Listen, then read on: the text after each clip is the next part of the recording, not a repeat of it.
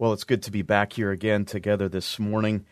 A couple of weeks ago, we finished the letter of Paul to Titus, and we're going to wait until August to start a new study, a new series. But what I wanted to do this morning is take an eschatological text and look at it, particularly in light of the interest in eschatology that has been growing over the recent months and years.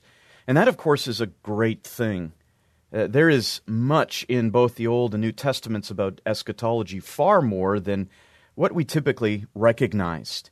As we see, for example, the Apostle Paul on his missionary journeys planting new churches, as he's preaching the gospel and strengthening the souls of the disciples, we see him repeatedly coming back to eschatological themes. In fact, we see that even in his letter to the Thessalonians.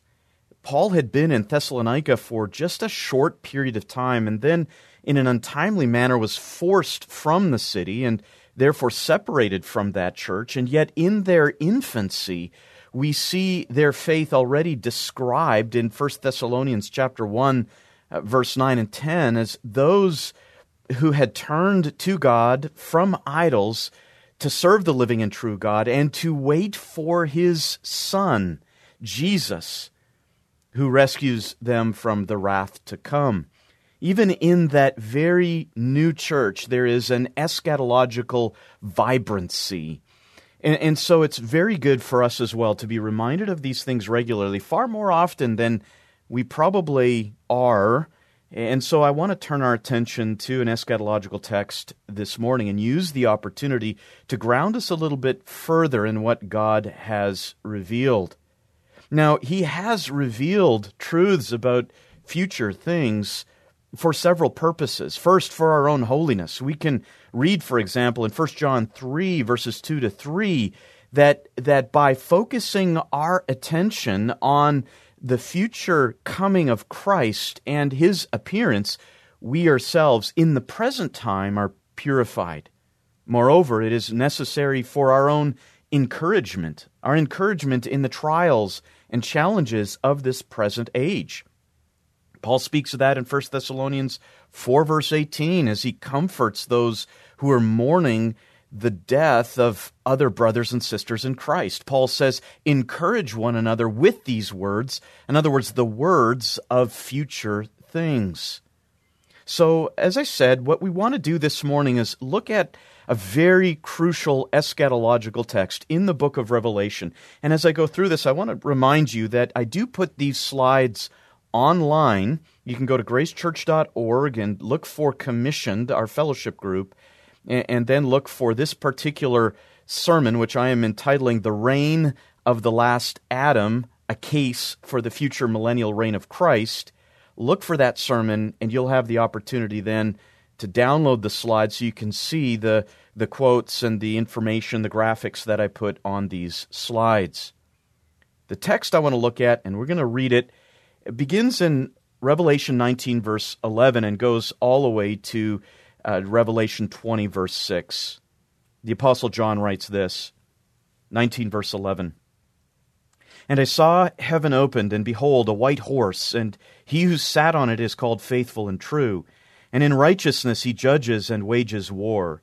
His eyes are a flame of fire, and on his head are many diadems, and he has a name written on him which no one knows except himself. He is clothed with a robe dipped in blood, and his name is called the Word of God. And the armies which are in heaven, clothed in fine linen and white and clean, were following him on white horses. From his mouth comes a sharp sword, so that with it he may strike down the nations. And he will rule them with a rod of iron. And he treads the winepress of the fierce wrath of God the Almighty.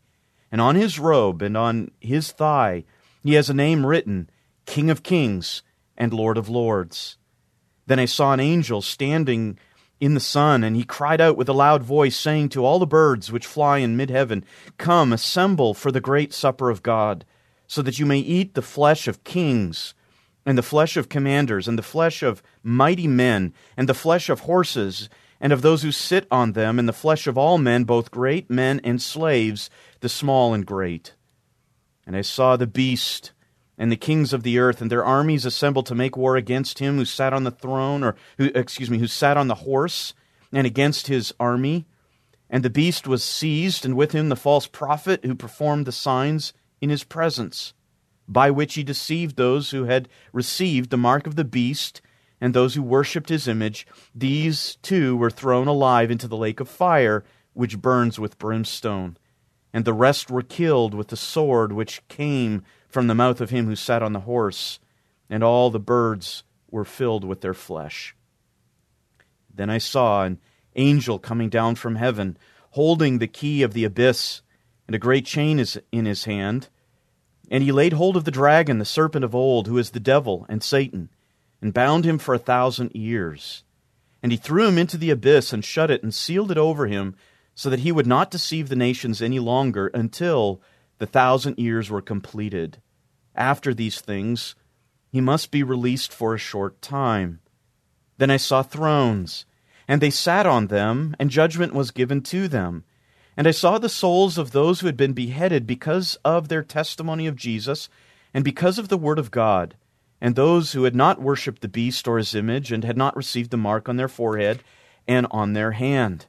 And he came, and they came to life and reigned with Christ for 1,000 years. The rest of the dead did not come to life until the 1,000 years were completed. This is the first resurrection. Blessed and holy is the one who has a part in the first resurrection. Over these, the second death has no power, but they will be priests of God and of Christ, and will reign with him for 1,000 years.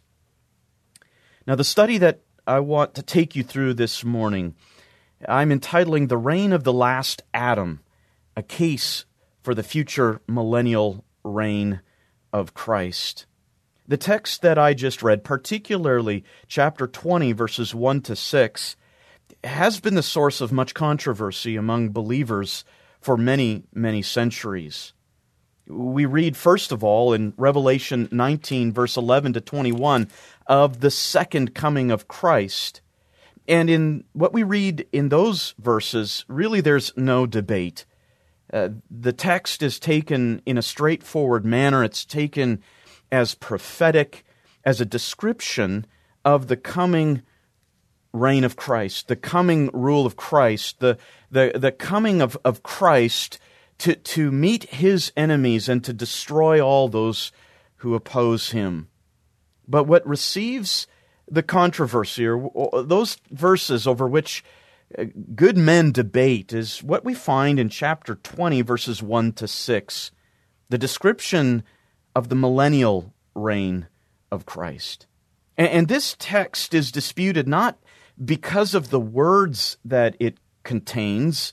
There's no difficult words really in this text, nor is it debated because of the grammatical structure of the text, as if there is some kind of ambiguity there in the way that our writer John puts this text together, but rather the debate is over theological pre-understandings that are brought to this text. For many, Revelation chapter 20, verses 1 to 6, simply is not a good text from which to draw theology. For example, Louis Berkhoff, in his Manual on Hermeneutics, Principles of Biblical Interpretation, he writes this about Revelation chapter 20. He says, quote, "When a doctrine is supported by an obscure passage of Scripture only, and finds no support in the analogy of faith, it can only be accepted with great reserve. Possibly, not to say probably, the passage requires a different interpretation than the one put on it. See Revelation 20, verses 1 to 4, end quote." In other words, for Berkhoff, because the same description is not mirrored, is not repeated elsewhere in Scripture previously to this text, it cannot be used as a basis for establishing a doctrinal position.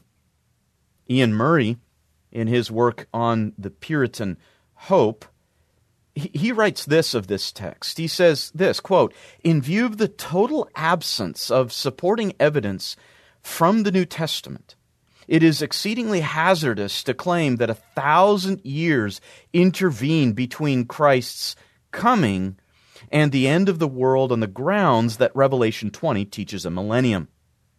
In other words, Ian Murray says that because we don't find the same terminology, the same descriptions described the same way, using words such as 1,000 years elsewhere, it is what he calls, quote, exceedingly hazardous, end quote, to suggest that we can take from Revelation chapter 20 the view that Christ will come and rule literally, physically, on this earth for 1,000 years.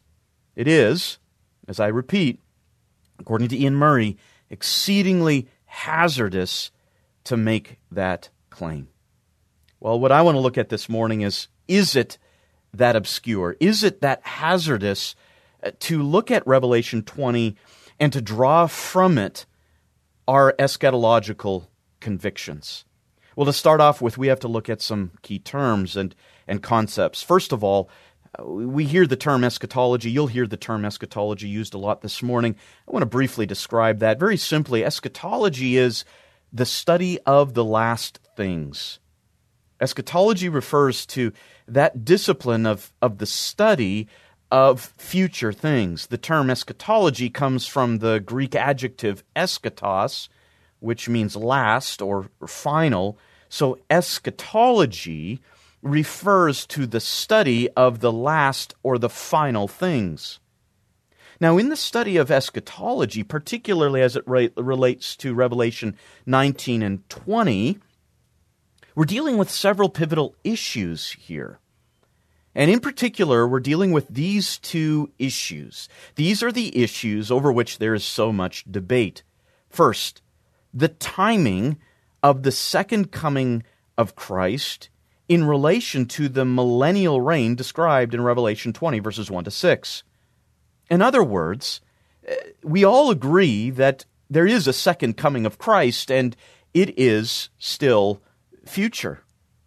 But the issue is, how do we relate that second coming of Christ, described in Revelation 19, verses 11 to 21, how do we relate that event with this reign, which John says is for 1,000 years, with this reign described in Revelation chapter 20, verses 1 to 6? How do we relate those two events, those two descriptions, the second coming and this millennial reign in verses 1 to 6 of chapter 20? That's the first pivotal issue, the relationship between those two events. And then secondly, the second pivotal issue relates to the nature of this millennial rule. We all will agree that there is some kind of rule of Christ that is described here in Revelation 20. Now, putting aside its relationship to the event described in Revelation 19, the second coming, putting that aside for just a moment, how do we understand the millennial rule in its nature? What does that rule look like? That is the second main issue over which different eschatological views debate. And in response, you have three primary views that are offered in response to these pivotal issues. First of all, you have the view of premillennialism. Secondly, you have the view of amillennialism. And thirdly, you have the view of postmillennialism. Premillennialism, amillennialism, and postmillennialism. Premillennialism being the oldest view traced back to the early church. Amillennialism coming into establishment around the 4th or 5th centuries AD, and then postmillennialism really coming into an established system during the time of the Puritan era. Now, how do we understand these three views? Well, what's key with each of these views is to look at the prefix that is attached to the word millennialism. Premillennialism, amillennialism, and postmillennialism.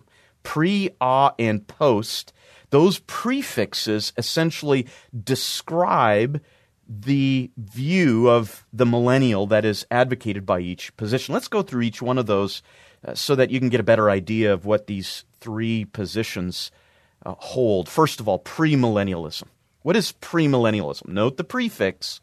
Essentially, premillennialism teaches that Christ's second coming occurs immediately before, his millennial rule. Christ's second coming occurs immediately before his millennial rule, and that's communicated by that prefixed right before or right onto the word millennialism. Christ's second coming occurs immediately before his millennial rule. So if you look at the screen here, you can see we all agree of the first coming of Christ. His first advent dealt with the issue of atonement, the cross, paying the penalty for the sin of all who would ever believe. But even as Christ then ascended after his first advent, he promised his second coming. And according to premillennialism, the second coming of Christ occurs in a natural sequence here in Revelation 19 and 20. He comes right before or right at the start of his millennial reign. And this view takes Revelation chapter 20, verses 1 to 6 literally, and it takes it as chronologically subsequent to the event described in Revelation 19. Revelation 19 comes first, then Revelation 20, the second coming, leads to the millennial reign, and then after the millennial reign you have Revelation chapter 21 and 22, which describe the new heavens and the new earth. That's premillennialism. And it takes a very straightforward reading of these final chapters of the book of Revelation. Then you have amillennialism. Amillennialism teaches that Christ's second coming occurs without a literal millennial rule. Look at the prefix to the word millennialism in amillennialism. It's the negation, amillennialism, which in some ways you could take it as essentially saying there is no millennium, amillennialism, but that's not really how amillennialists will frame their position. Instead, amillennialism teaches that there is no literal millennial reign of Christ. There's no literal 1,000-year reign of Christ on this earth. That will not exist. Instead, amillennialism takes Revelation 20 as essentially figurative in nature, spiritual in nature. It's not literal, it's not sequential in reference to Revelation 19. And so the millennial reign that is described in Revelation 20, verses 1 to 6, is essentially describing the church age. There is no specific time that we can attribute to it. As we know already, the church has existed for almost 2,000 years, since the day of Pentecost. Christ is already fulfilling Revelation 20, verses 1 to 6, at the right hand of the Father. He is reigning, and he is fulfilling all that is described in those verses in Revelation 20. That's the view of amillennialism. There is a rule of Christ. There is a reigning of Christ without any literal millennial reign. Now, postmillennialism shares some similarities with amillennialism. Postmillennialism, look again at the prefixed word there, post.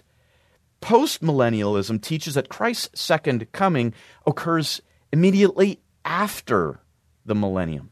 Postmillennialism. Christ's second coming occurs immediately after the millennium.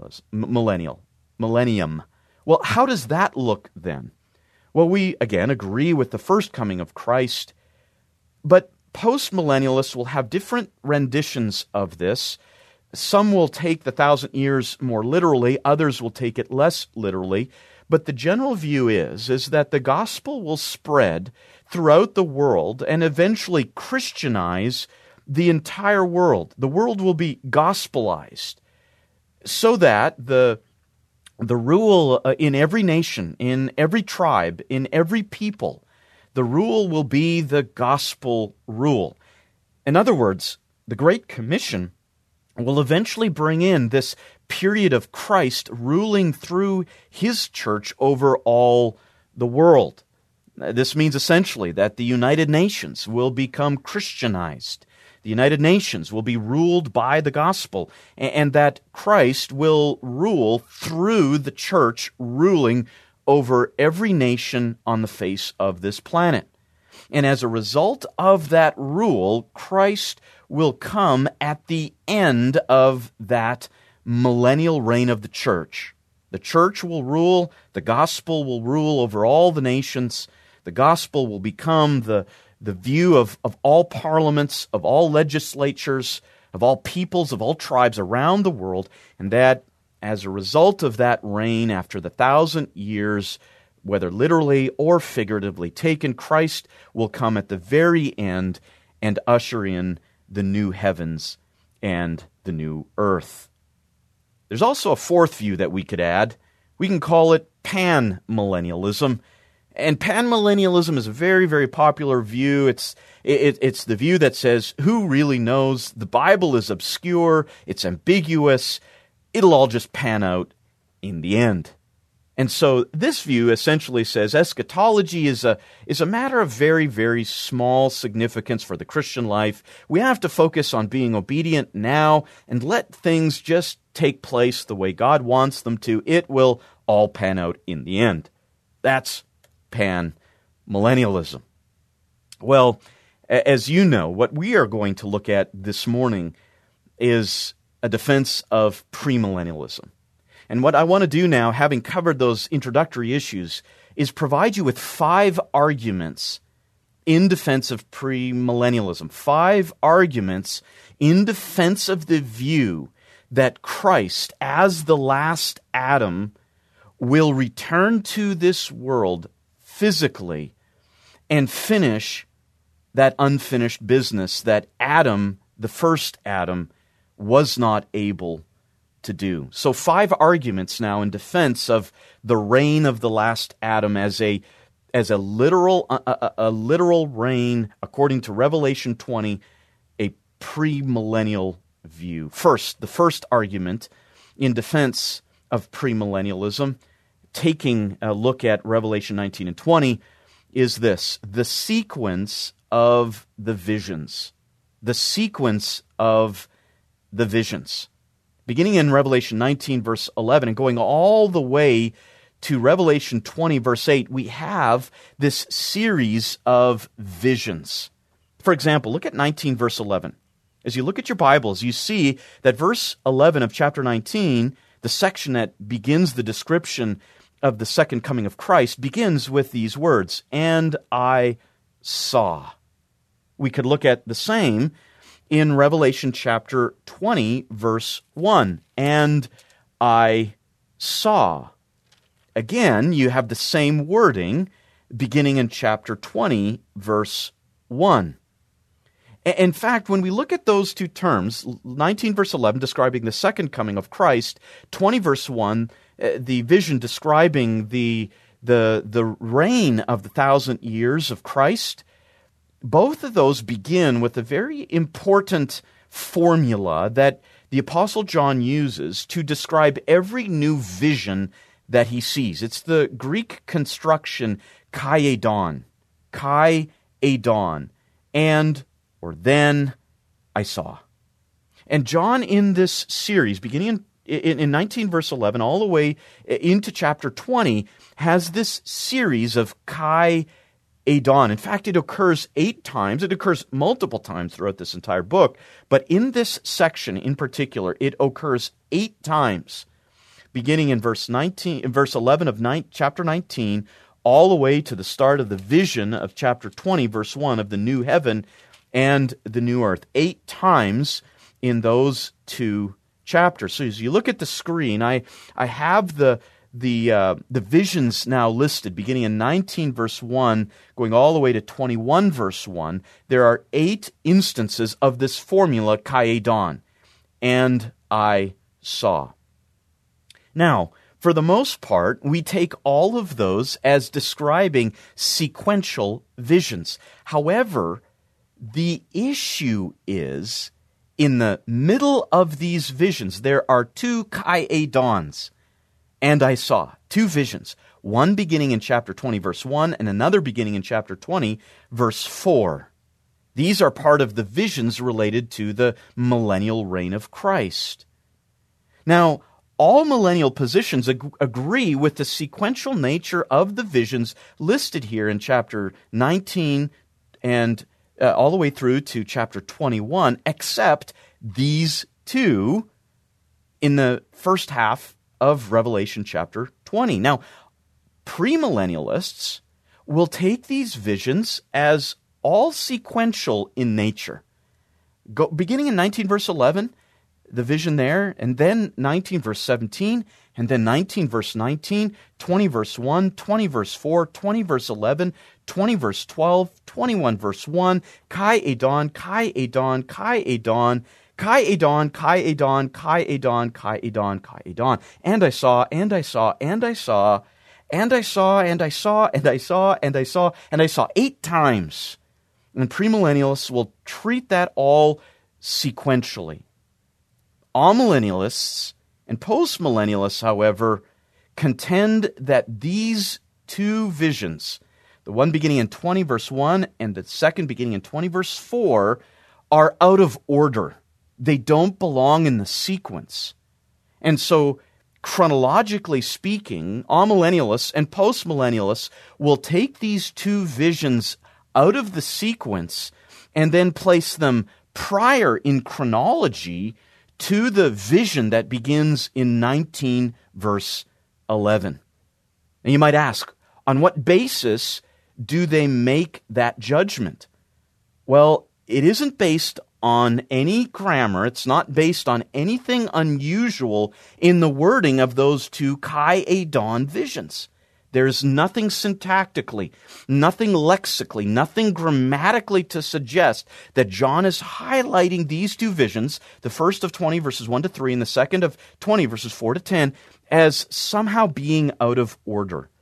Instead, the decision to take these visions out of order is made purely on the basis of theological pre-understandings.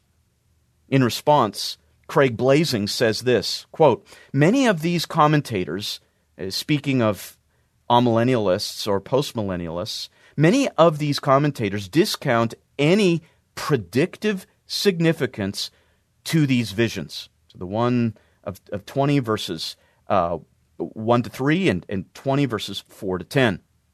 He continues, that is not surprising given their view that biblical prophecy and apocalyptic is mythological.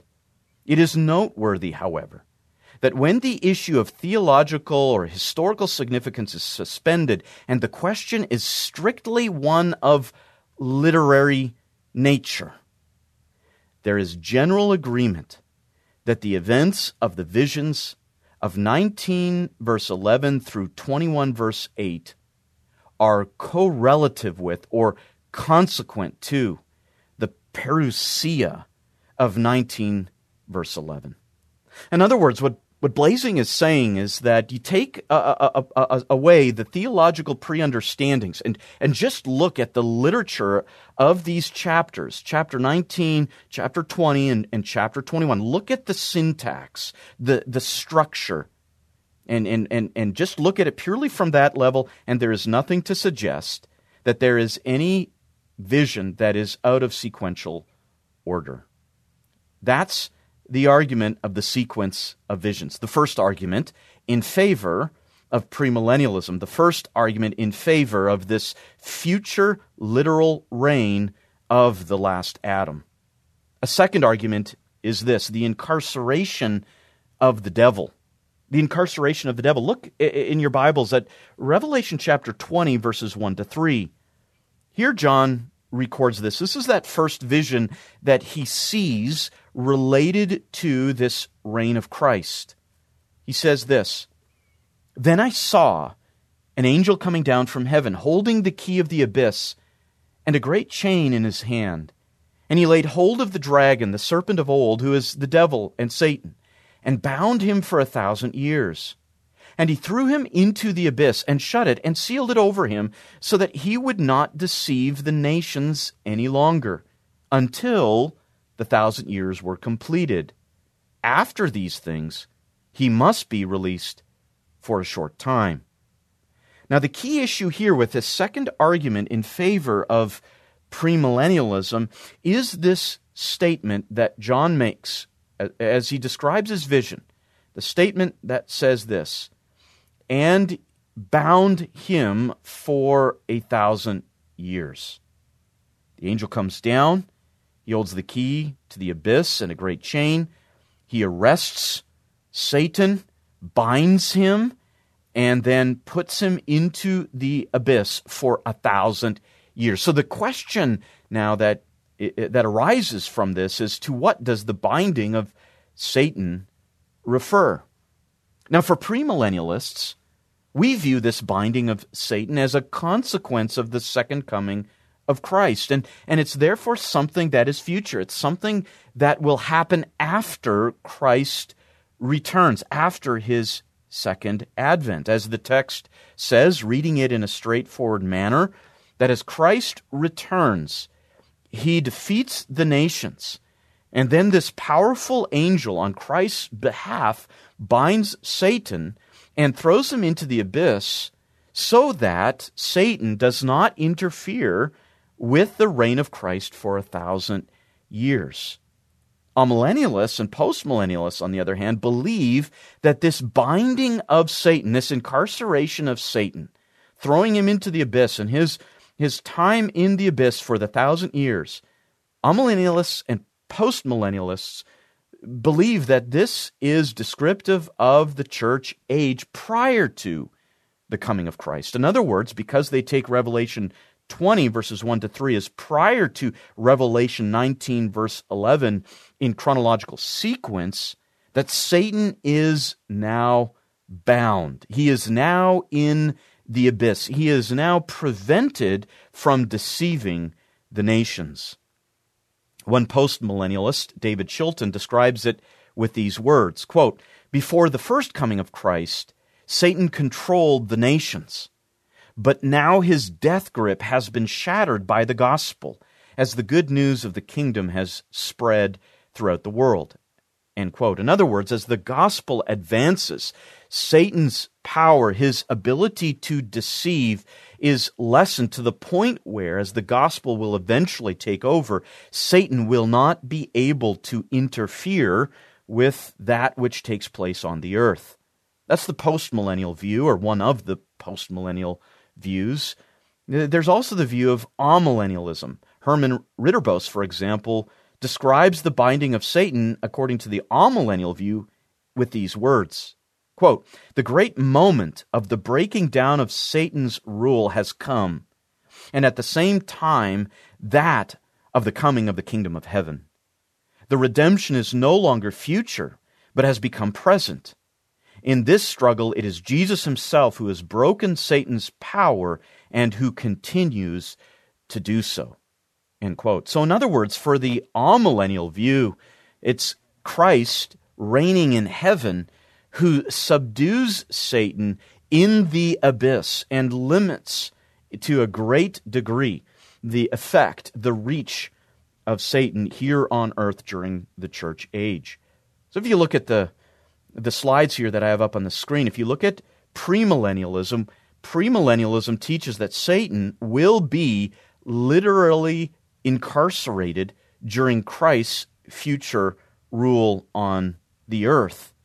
Amillennialism will teach that Satan is figuratively incarcerated during the present church age, during which Christ reigns spiritually, and that reign of Christ in the heavens is what subdues and incarcerates Satan in the abyss today.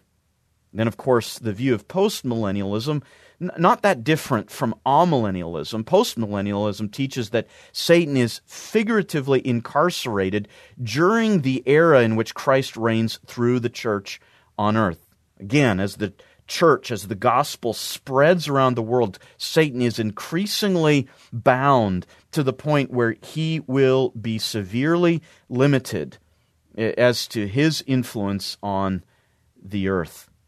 But let's look back at the text for a few moments and see what John sees in this binding of Satan. And let's look at the language carefully.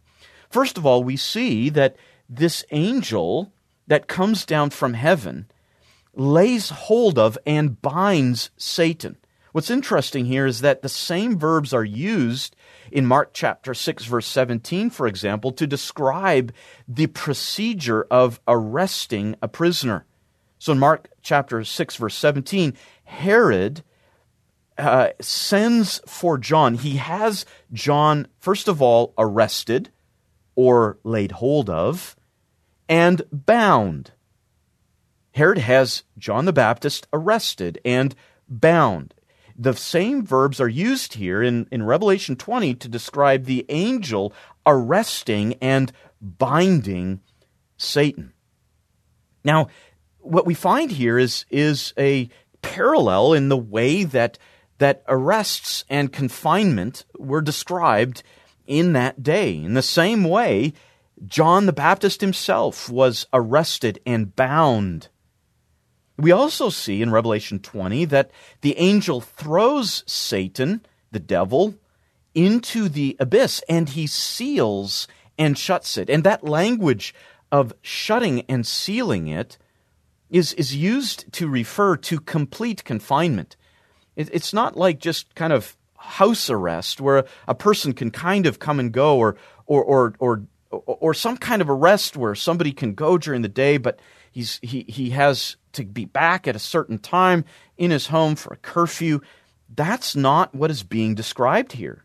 The language used in Revelation 20 speaks of complete confinement. Moreover, Satan is thrown into the abyss. And that term for abyss is not a term that is used to refer to the earth, to the physical world, to the place that is below heaven. Instead, the word abyss is the term that is always used to describe the abode of the dead. It's used to describe the netherworld. It's used to describe the place below the earth. So for John to describe the angel confining and sealing Satan in the abyss, there is no parallel elsewhere to take that as the angel confining Satan to the physical world, to the place of living human beings. It is always a term that is used to refer to the netherworld. And the purpose, as we read in Revelation 20, of this confinement, of this incarceration, is as follows. Notice the end of verse 3, the end of this vision. It describes the purpose of the confinement of Satan with these words: so that he would not deceive the nations any longer. One premillennialist, Robert Mounce, describes it this way, quote, "The elaborate measures taken to ensure his custody are most easily understood as implying the complete cessation of his influence on earth rather than a mere curbing of his activities." Robert Thomas has similarly said this, quote, "Confinement to the abyss requires a complete termination of his activity in the sphere of the earth. The uniform testimony of the New Testament is that Satan is not bound during the period between Christ's two advents." Let's look at that now in terms of how the New Testament describes Satan's activities during the church age. First of all, 2 Corinthians 4, verse 4, describes Satan as the god of this world. That reference, especially in the context there, does not refer to Satan as somehow subdued or limited. Instead, it speaks of him having great influence at blinding the minds of unbelievers today in this world. According to 1 John chapter 4, verse 4, Satan is described as the one in this world. John says, "You are from God, little children, and have overcome them, because greater is he who is in you than he who is in the world," referring to the archenemy of our souls, Satan himself. Peter, in 1 Peter 5, verse 8, describes Satan as prowling around like a roaring lion, not a shackled lion, a roaring lion seeking someone to devour. 2 Corinthians 11 verse 14 describes Satan as active in this world, appearing as an angel of light. Acts 5 verse 3, 1 Corinthians 7 verse 5, Ephesians 4 verse 27, and so on, describe Satan as an actual source of temptation in this world. 1 Thessalonians 2 verse 18 describes Satan as hindering ministers of the gospel. Matthew 13 verse 19, Mark 4:15, Luke 8:12 describe Satan as snatching the seeds of the gospel that are sown by gospel ministers. We read in texts like Acts 26:18, Ephesians 2 verse 2, 2 Timothy 2:26, 1 John 5:19 as holding unbelievers under his power. 2 Corinthians 12 verse 7 describes Satan as buffeting Paul. Ephesians 6 verses 11 to 17 describes Satan as attacking believers in the church. And the book of Revelation itself explains that Satan is engaged in efforts on this earth all the way up to the second coming of Christ. We read it throughout this book up until this point. There is no way in which Satan is described as being bound, incarcerated, shut up, and sealed in the abyss in the chapters leading up to Revelation chapter 19. Now, ultimately, amillennialists and postmillennialists concede that the wickedness and false teaching that we see in the world today are still traced to Satan's direct influence. You see that we all agree today as we see of the horrendous depravity that once was celebrated in secret, now being promoted in public, even by the highest levels of the government, even to the level of the President of the United States, promoting great evil and wickedness, both in word and through laws.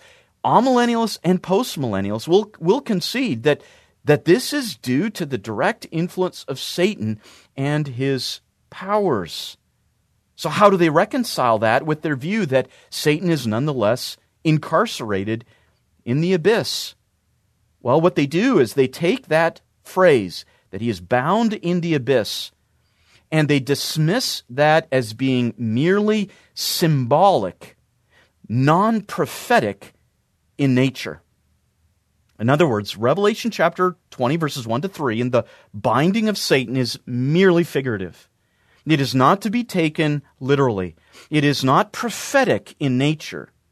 Yet ironically and inconsistently, they take the description before Revelation chapter 20, the description of Christ's second coming in 19 verse 11 to 21, and they take the description after the millennial in Revelation chapter 20 as both being prophetic in nature, and yet this they do not. Charles Feinberg summarizes the argument very well with these words. He says, quote, "One cannot have Satan bound and loose at the same time. The logic of language will not permit it."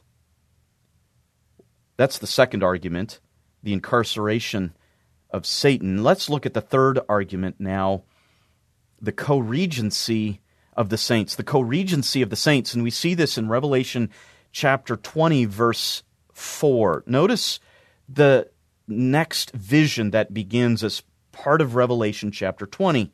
Here we have another Kai Adon, and I saw vision that begins as part of this millennial rule.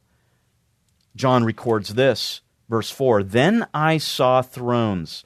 So immediately after the incarceration of the devil, then we read in verse 4, "Then I saw thrones, and they sat on them, and judgment was given to them." Now the question arises at this point, who sits on these thrones? Who is it that in this vision exercise authority over the earth? Authority, judgment was given to them. Now, since amillennialists and postmillennialists see this as a present and not a future reality, they describe the sitting on thrones and the exercise of judgment as something that belongs in the church age. It's something that is presently being done, either figuratively of the church here on earth or spiritually of something that is happening in heaven. In fact, what amillennialists will do is they will take the reference here to the sitting on thrones, plural, and the exercising of judgment, plural, as a reference to the group that is described in the book of Revelation as the 24 elders. They'll say this reference in Revelation chapter 20, verse 4, the thrones and those sitting on the thrones and those exercising judgment is a direct reference to this group of individuals referenced earlier in the book, the 24 elders, and they will interpret those 24 elders as a symbolic representation of the church. In other words, it's the church that is ruling today. It's the church sitting on thrones. It's the church that is exercising judgment. Let's look at that then. Let's see whether the reference to the sitting on thrones is a solid reference to these 24 elders.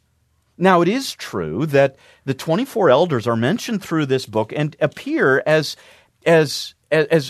recent, even in our study, as Revelation chapter 19, verse 4. If we look at Revelation 19, verse 4, we read this, "And the 24 elders and the 4 living creatures fell down and worshipped God who sits on the throne, saying, Amen, hallelujah." So right before the second coming of Christ, which begins in verse 11, you have the 24 elders in Revelation 19, verse 4, falling down and worshiping God at that particular moment. But there are several problems, however, with carrying that group of people into Revelation chapter 21 and saying that those who sit on the thrones are the 24 elders. Here are the two problems with that view. First, the 24 elders are not mentioned in the immediate context of Revelation 20, verses 4 to 6.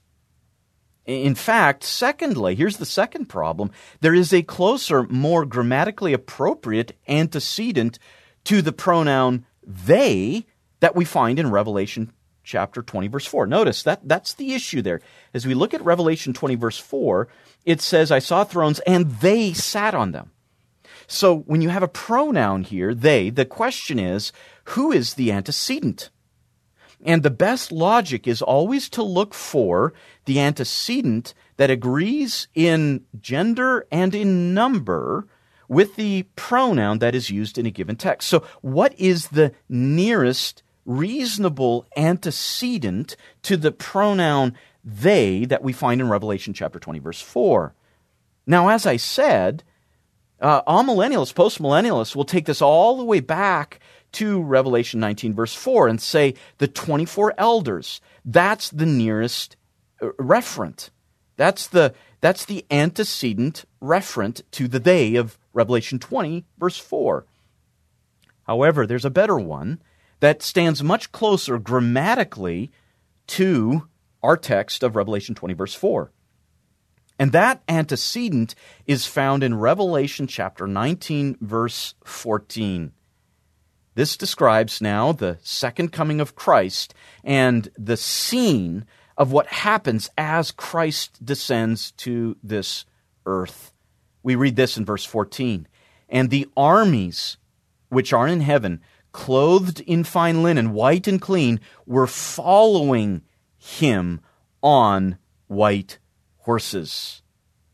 Now, it's a most logical antecedent because it is closer to the pronoun they of Revelation chapter 20, verse 4 than the 24 elders. Moreover, they are described in these judicial ruling terms already. They are the armies. They are clothed with a certain garment, and they are the ones who come with the returning king. Then notice also a reference to to this army in verse 19, even closer to Revelation 20, verse 4. John says this, "And I saw the beast and the kings of the earth and their armies assembled to make war against him who sat on the horse and against his army collectively." So again, here we find a judicial description. There is the concept of warfare and of governing, of ruling. These references in Revelation 19, verse 14, and Revelation 19, verse 19 fit much better, both grammatically and contextually, as the referent to the pronoun they in Revelation 20, verse 4. It's a much closer antecedent, a much clearer connection between these. Thus, we have this description of the armies who come with Christ from heaven to earth, coming to first have and exercise victory over the opposing kings and the nations, and then to also share with Christ as he sits on his throne. They then share in that reign, in that rule, on their thrones as well. Who is this army? Who is the one that is referenced, is depicted here? Well, this is the church. The church that has been snatched away, harpazo, from the earth to be presented before the Father blameless. We can see that in Paul's first letter to the Thessalonians, 1 Thessalonians 4, verse 17, for example. The word harpazo, which we translate as rapture. They are snatched away from this earth. Or as Paul refers to in 1 Thessalonians chapter 1, verse 10, the believers there were expecting to be taken, rescued from the wrath that is to come. That wrath refers to the day of the Lord judgment.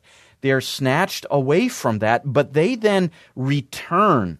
This army returns with Christ, and they will then rule with him on thrones. 2 Timothy chapter 2, verse 12 says, "If we endure, we will also reign with him." And even in the book of Revelation, we read this, Revelation 2, verses 26 to 27, the letter that Christ dictates to the church at Thyatira.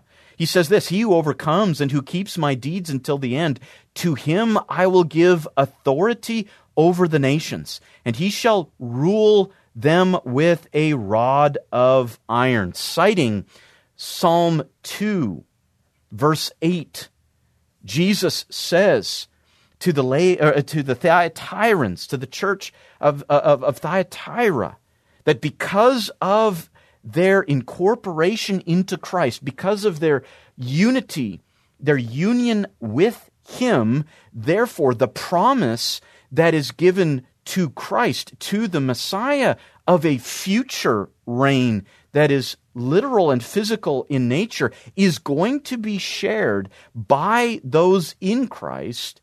Those referring to the church, believers in Christ, will share in his reign because they share in Christ. Revelation chapter 3, verse 21, "He who overcomes," this is the promise given to the church at Laodicea, "He who overcomes, I will grant to him to sit down with me on my throne, as I also overcame and sat down with my Father on his throne." Revelation chapter 5, verses 9 to 10, "You have made them to be a kingdom of priests to our God." Now notice the future tense here, "and they will reign upon the earth." That's the argument of the co-regency of the saints. A straightforward, careful reading of that second vision of the millennium that begins in Revelation 20, verse 4, requires this to be yet future. There's a fourth argument for a premillennial reign of Christ, and that is what we find in the distinction of the resurrections. In this second vision, described in Revelation chapter 20, particularly in verses 4 to 6, we see two resurrections that are seen by John as he sees this coming millennium. He writes this, "And I saw the souls of those who had been beheaded because of their testimony of Jesus and because of the word of God, and those who had not worshipped the beast or his image, and had not received the mark on their forehead and on their hand, and they came to life and reigned with Christ for 1,000 years. The rest of the dead did not come to life until the 1,000 years were completed." This is the first resurrection. Blessed and holy is the one who has a part in the first resurrection. Over these the second death has no power, but they will be priests of God and of Christ and will reign with him for 1,000 years. So 2 resurrections that are separated in John's vision by these 1,000 years. The first one occurs it occurs at the beginning of this millennium, very clearly that John describes it as happening at the very beginning of this millennium, so that those who are dead come to life and are able to reign with Christ. And then there is a second one, a second resurrection of those who are resurrected at the end of that millennial reign. And there's a reason for that. We won't get into that this morning.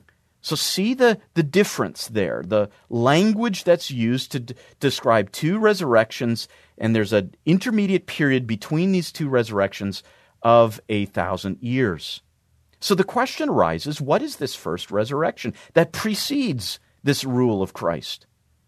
Everything rests on the nature of this first resurrection. Now, if you look at it this way, if you see the millennial rule that is described in Revelation 20, the 1,000 years, as a present reality, as something that describes the church age, then you have to see the first resurrection of these souls, you have to see it as happening at the beginning of this church age. It is a resurrection that has already taken place. And then, after the end of the church age, you have the next resurrection. The resurrection of those who were not resurrected for this millennial reign, taken figuratively according to amillennialism and postmillennialism. So there's a resurrection then that marks the start of the church age, or at least the start of the church's rule over this world. But when has that resurrection taken place? Immediately, amillennialists and postmillennialists will say that you cannot take the first resurrection here in a literal sense. It is not a physical resurrection. Instead, they'll say, well, perhaps it relates to regeneration. Perhaps it relates to regeneration, the being made alive spiritually, or perhaps it even refers to glorification, when the saint, the regenerated believer, is glorified at the moment of his death. But in any case, that resurrection is not literal. But here's the problem. Amillennialists and postmillennialists take the verb come to life, that is used twice, once in verse 4 and once in verse 5, and they arbitrarily change the meaning of this verb. So if you look at 20 verse 4, notice this. It says, they came to life. They came to life. It's the aorist plural active indicative verb azosin. Azosin. And it refers to resurrection. But they take that verb, 20 verse 4, they came to life, as referring to spiritual resurrection. But then in the very next verse, in 20 verse 5, you have the very same verb occurring in the very same tense. This is how it's translated. They did not come to life until. That's the second resurrection that's described there. And that postmillennialists and amillennialists will take to be an actual physical resurrection. What's more important to note here is that this verb, come to life, is used several times in Revelation. For example, 2 verse 8 and 13 verse 14. There, it's never used to refer to spiritual regeneration. It's never used to refer to glorification. It's always used to refer to physical resurrection. So why the arbitrary change in the nature of that verb. Well, if you take an amillennialist position and a postmillennialist position, you are forced by your theological pre-understanding to change the nuance of that first resurrection.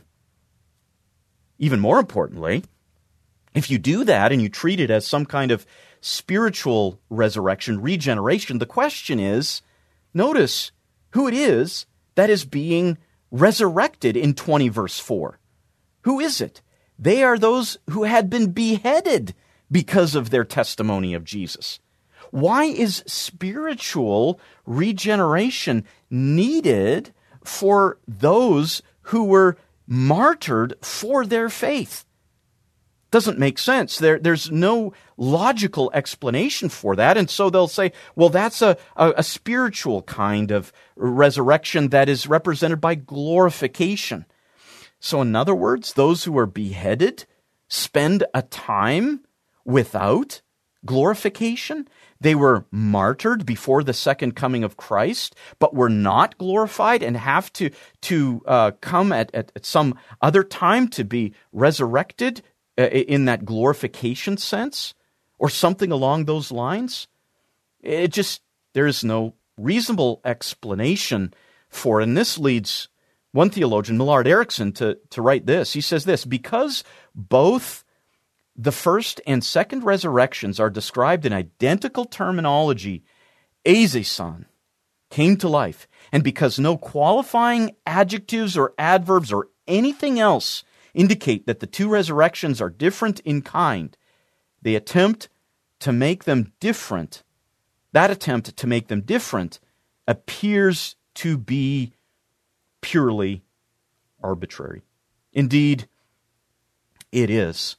But the better way, the view of premillennialism, is that you take these resurrections simply, normally, in a straightforward fashion, consistently, and you see one resurrection occurring at the beginning of the millennium. That is a resurrection of the martyred saints who were martyred during the tribulation period prior to the second coming of Christ. They are resurrected in order for them to share in the rule over this earth.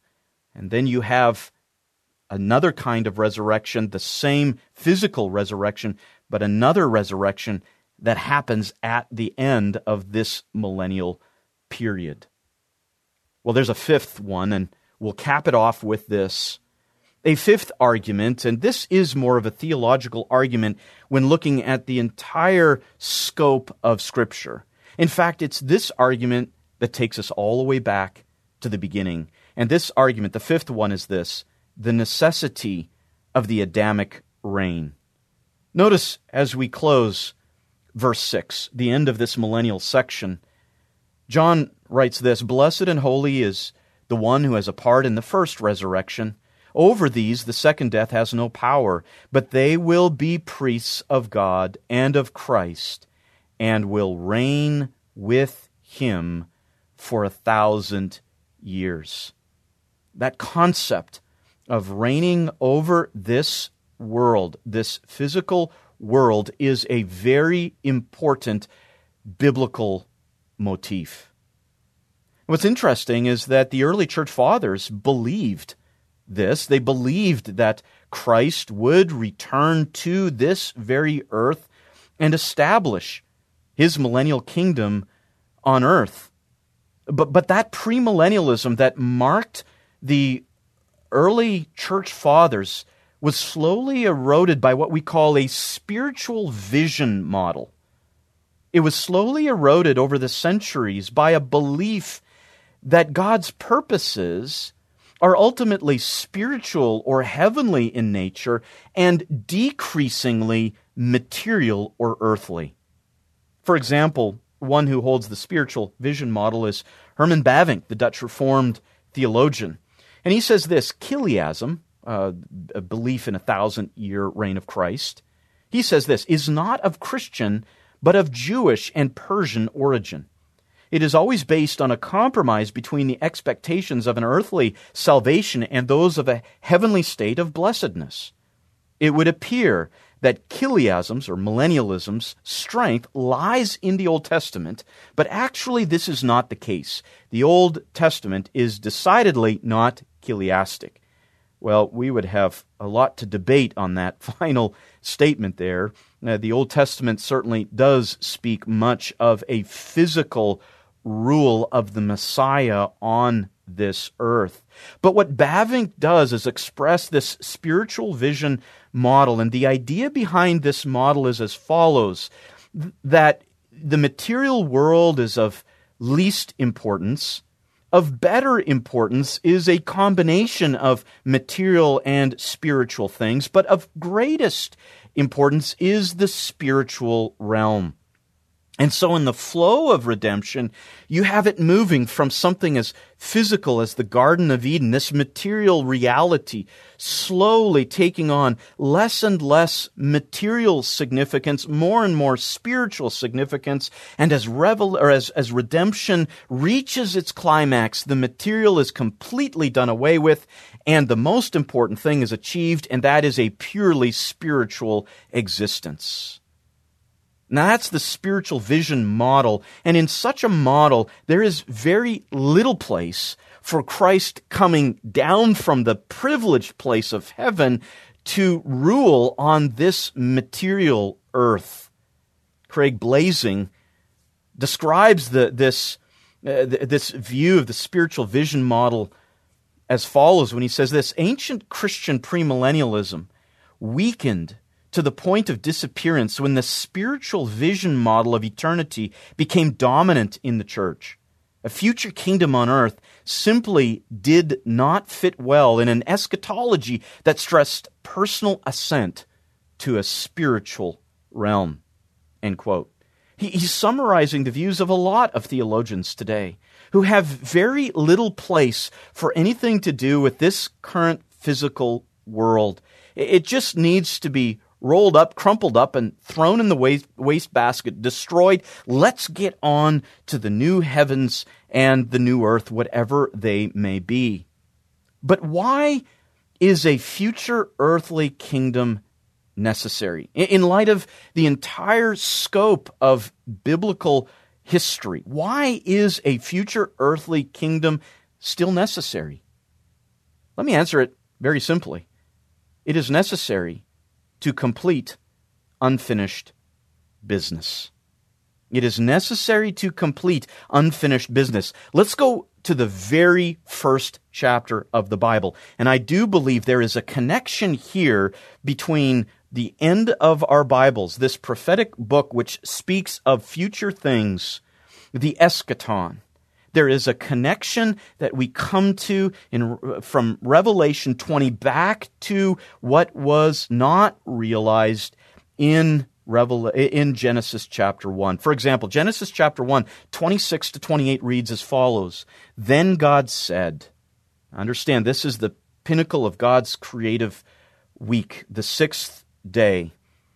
God said, let us make man in our image, according to our likeness, and let them rule over the fish of the sea, and over the birds of the sky, and over the cattle, and over all the earth, and over every creeping thing that creeps on the earth. God created man in his own image. In the image of God he created him. Male and female he created them. God blessed them, and God said to them, be fruitful, and multiply, and fill the earth, and subdue it, and rule over the fish of the sea, and over the birds of the sky, and over every living thing that moves on the earth. What was God's purpose in creating male and female in his image? They were given the task to rule this world under God. The first Adam was given the responsibility to reign as God's representative over this material world. Now, did he do that? We know the answer is no.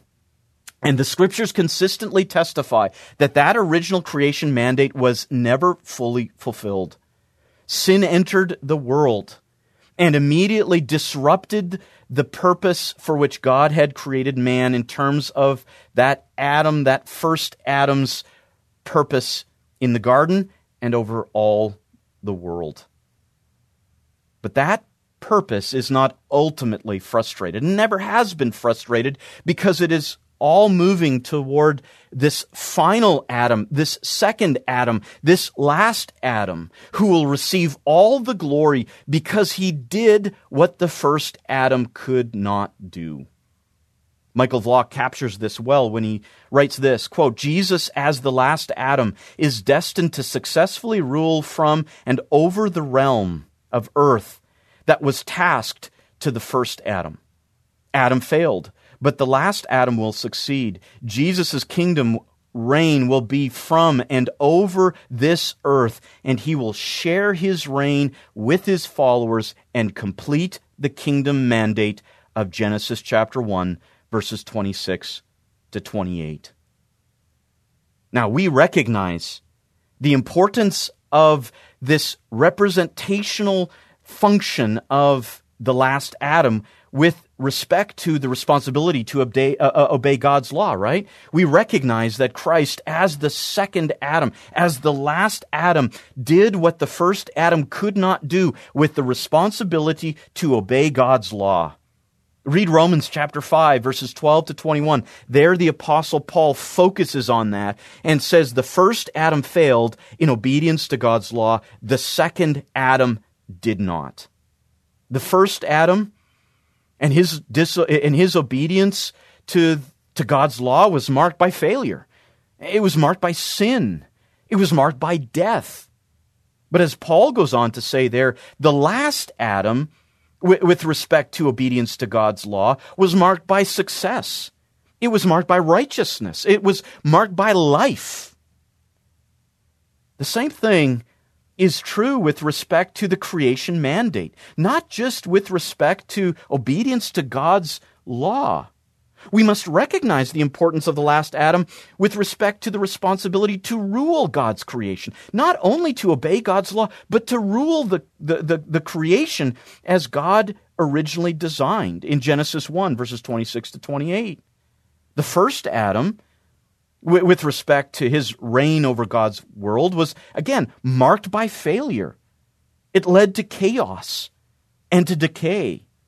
But the last Adam and his reign over God's world, according to Revelation chapter 20, verses 1 to 6, as well as a myriad of texts in the New Testament, in the Gospels, in Paul's writings, in John's writings, in Peter's writings, as well as in the Old Testament, a myriad of texts describe this last Adam's reign as one of success, as one of justice, of order, and of prosperity. Therefore, let me challenge you with this. Full representational headship is only represented in premillennialism.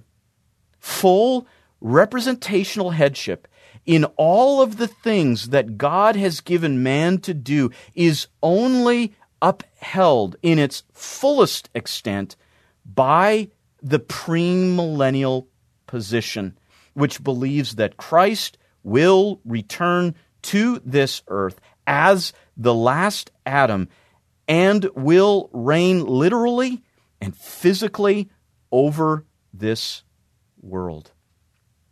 And that is the victory. It's that where our hope is found.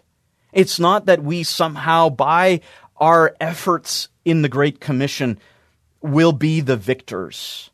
It is Christ who will do what man cannot do in the fullest, most literal sense. And he has already proven himself capable during his first advent. He fulfilled what the first Adam could not. He fulfilled the law. And now in his second advent, he will fulfill what the first Adam could not do. The creation mandate. That is our Jesus. That is our Lord and Savior. And we will one day relish to see him with our eyes ruling and reigning on this earth.